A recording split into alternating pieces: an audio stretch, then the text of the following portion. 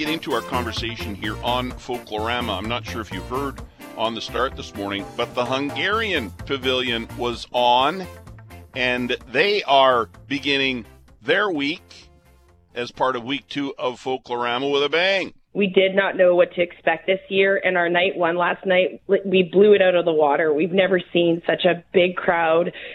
We've never sold so much food on the first night, so it was incredible. We're so appreciative of the support. Teresa Cotnario is the Executive Director of Folklorama. She joins us on the phone now. Teresa, good morning. Good morning, Hal. How are you? Great. Well, you must love hearing stuff like that from the Hungarian Pavilion. Oh, absolutely. That, we had kind of predicted that, Winnipeggers would be ready to take back the festival full force, but I'm happy that our predictions are coming true. So week 2 is underway. Tell me about week 1. I understand you don't have solid attendance numbers yet, but we know it's a hit for sure. Yeah, absolutely. And, of course, for us, we're wrapping up one festival and launching another. So our main focus is supporting the Week 2 pavilions before we actually really get down to the number crunching.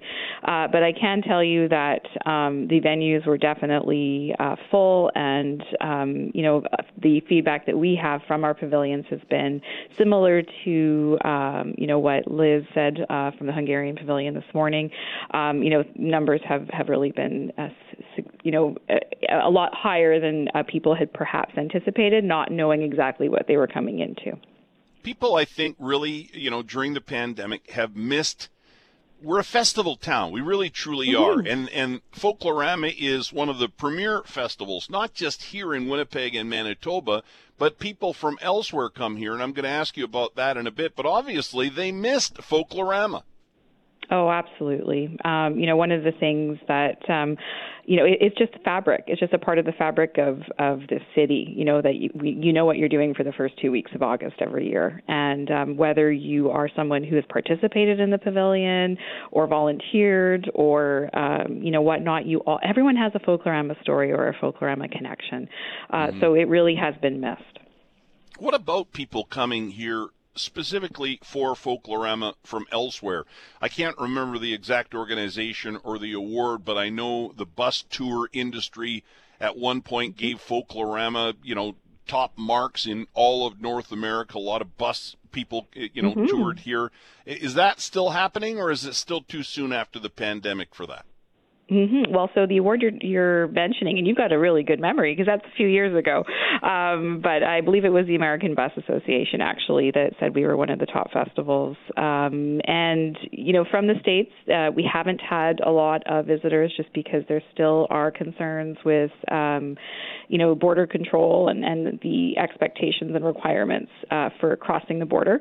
So that aspect hasn't been strong, but our local group tours and VIP tours have been outstanding.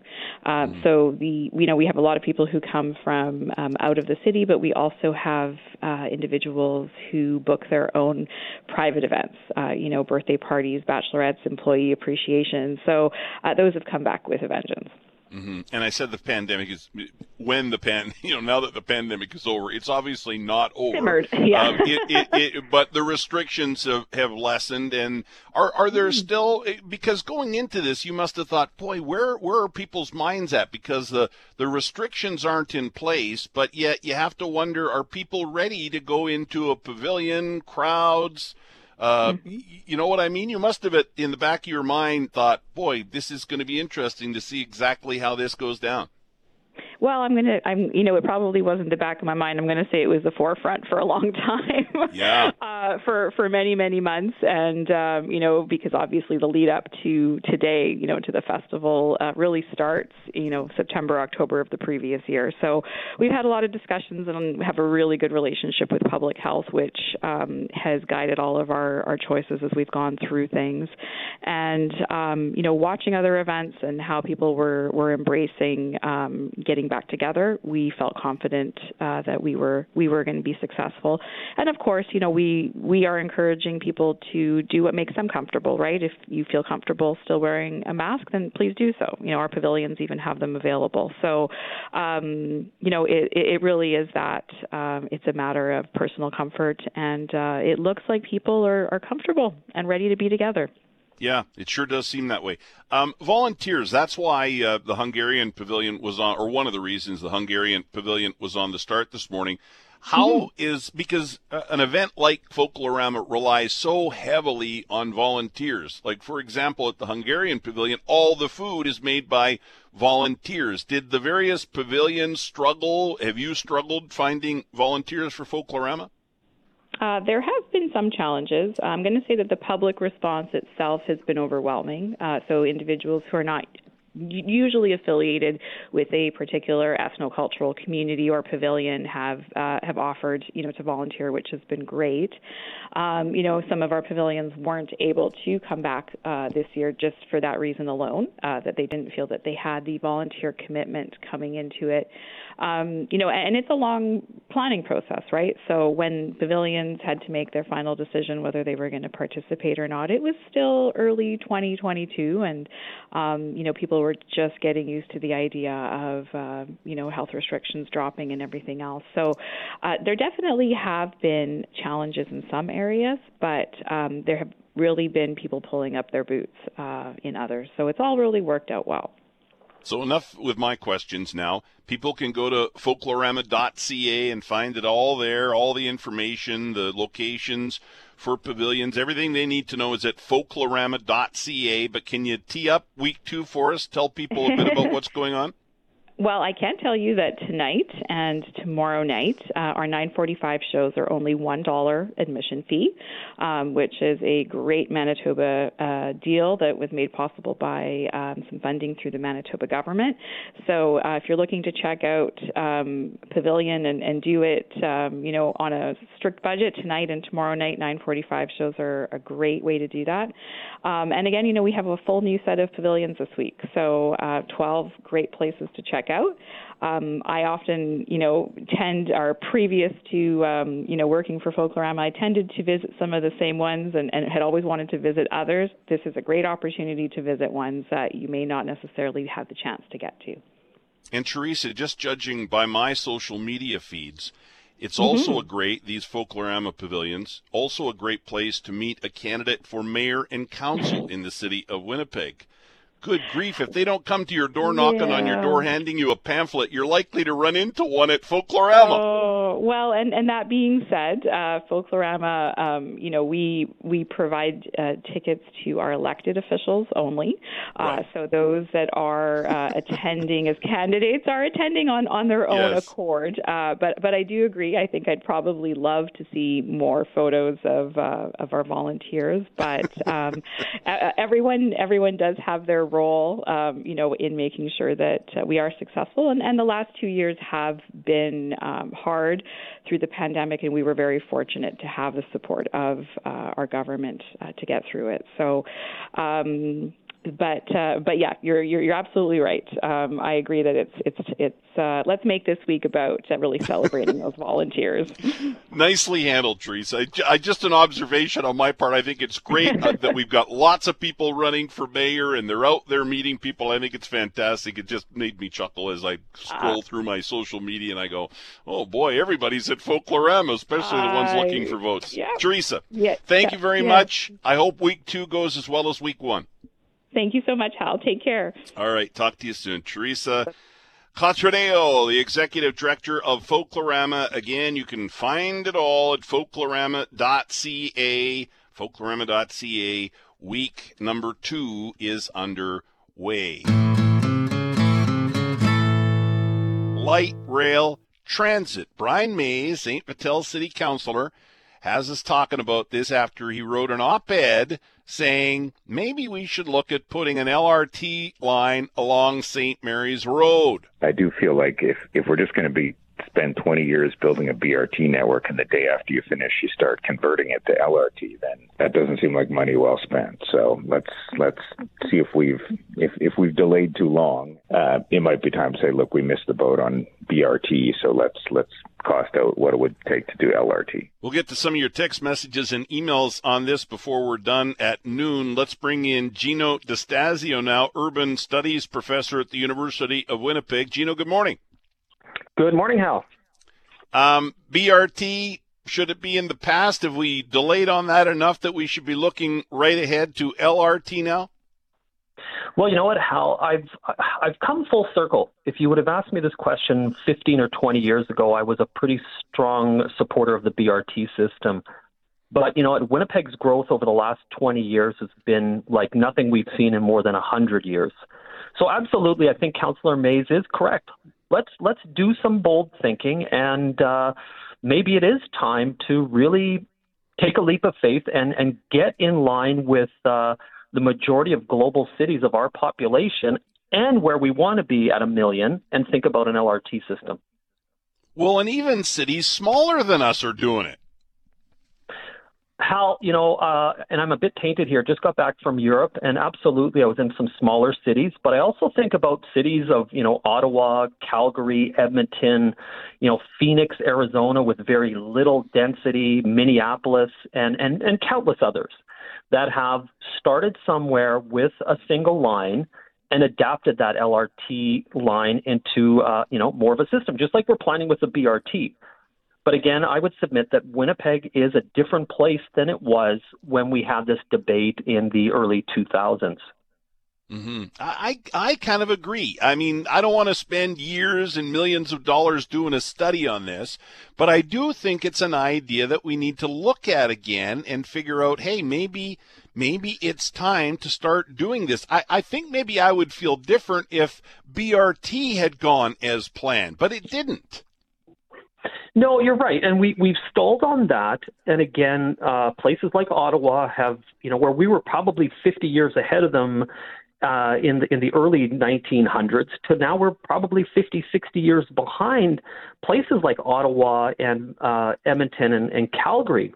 And to be a globally competitive city, if we are to reach that, you know, 900 to 1 million mark, are we really going to rely on a system of buses and you know, vehicles to move that many people around? We are headed for a tremendous gridlock that people are already complaining about.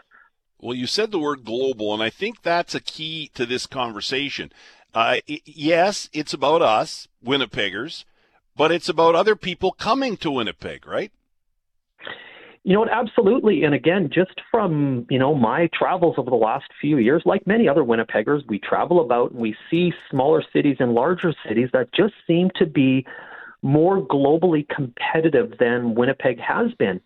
I think we need to leverage the tremendous growth that we've seen over the last 15 or 20 years and start thinking like a city of 1 million instead of a city of 500,000 that we seem to be stuck in. And I think, you know what, we've got a municipal election coming up. I think Councillor Mays is right on putting this on the table. I might disagree on where that first LRT line might go, but, you know, at the end of the day, somebody has to put a spike in a track and get the system going. And again, at the turn of the century, we were a heck of ahead of most cities in North America, and now we're significantly behind. Okay, so you brought it up. So let's talk about that, because a lot of people sending me text messages and emails are thinking just what you said, that maybe St. Mary's Road isn't the best spot. A lot of people have said, hey, what about us north of Portage on Main Street, right? A lot of people have said Portage makes more sense. Where would you put the first LRT line?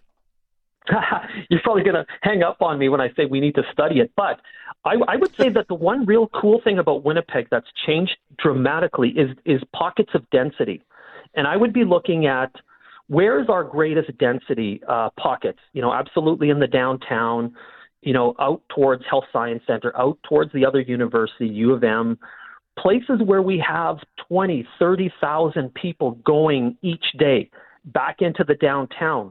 And then from there, we start to think about where do we run it? Does it make sense to go down Pembina? Does it make sense to go down Portage or Main Street? Like our main drags are no-brainers in some ways because they have the density and the attractiveness of ridership. The other thing of rail that we know is that rail does drive development like no other, and that is, you know, a pretty established fact. BRTs don't quite have the potential to drive development as much as an LRT system does. Can we afford it? It's going to cost more than BRT. Well, and again, this is where, we think like a city of 500,000, or we begin to think of a city of a region of 1 million plus, and how long can we say we can afford it? And if we want to do that, and that's fine, then our global competitiveness becomes part of that psyche, right? Well, Winnipeg, they sort of think about it. But maybe what Councillor Mays is saying is, let's finalize something, and maybe let's make it an election issue as well. Is Winnipeg ready to take on a massive infrastructure project, help stimulate the economy post-COVID, get people working, and radically change the nature of Winnipeg? And that's the question that I guess we should pose to those running at the municipal scale, just to do the planning, and then make it a provincial and a federal issue, because this is all levels of government supporting a massive infrastructure investment. Yeah, I applaud Councillor Mays for putting it out there. I think it's something that we should be, especially right now, over the next couple of months, 2 or 3 months, we should be talking about it during this civic election campaign for sure. And then I just want to get your thoughts on this. I've got some thoughts on this, but a lot of people have said, we got to get our potholes fixed. We can't, we got to do this first. What about, this and that? And why are we talking LRT when we've got all this to worry about? I'm a believer in that. When you're a big city, and we're a big city, and we want to be a big city. We deserve to be a big city in Winnipeg, right? We got to get our head right on that. But I think we can chew gum and walk at the same time. We can do it all. Other cities do it all. Why can't we? Absolutely. I mean, that's the question. Like, why Ottawa? Why Calgary? Why Edmonton? Why is, Phoenix, Arizona sending an LRT into the far reaches of Mesa, Arizona? Because they've made an investment. They've made a decision that this is the future. And if we think of things like energy costs, Hal, what was Calgary's slogan a few years back? Ride the wind. Well, we've got a heck of a power cache in hydroelectricity. We could absolutely deliver on that, ride the wave of Winnipeg's, LRT system powered by hydro. Yeah. That is where we got to get to as well. Right. Yeah. And I think sometimes it's real easy to say, we got all this that we have to deal with. Somebody talked about Steve Juba being a visionary, right? We talk about Duff's Ditch and the floodway and how people didn't want that to happen. And now, thank God, we've got it, right? We have to, yes, keep in mind the cost and the requirements that the city needs on the basics, but we also need to look into the future. And as you said, in a sense, place a bet and say, we're going to do this and we can do this. Well, and absolutely. And, this is a case where, we always say when you place a bet, the house always wins. But an investment in rail is one of those things that we know globally can be absolutely transformative for a city. And even again, if it's starting small, like Ottawa did with a single line, or like Minneapolis and in all countless cities, it's something of a start. And unless we want to take that leap of faith and say Winnipeg is a place of 1 million, then we need to do it. But again, I submit, if we keep saying, hey, Winnipeg, we're just a little sleepy prairie town, then let's go forward with that mentality. But I think Winnipeggers want more, and I think we've proven that over the last 20 years, that growth is occurring around us. We're building higher density, and we're creating the network necessary to support a more robust transportation network.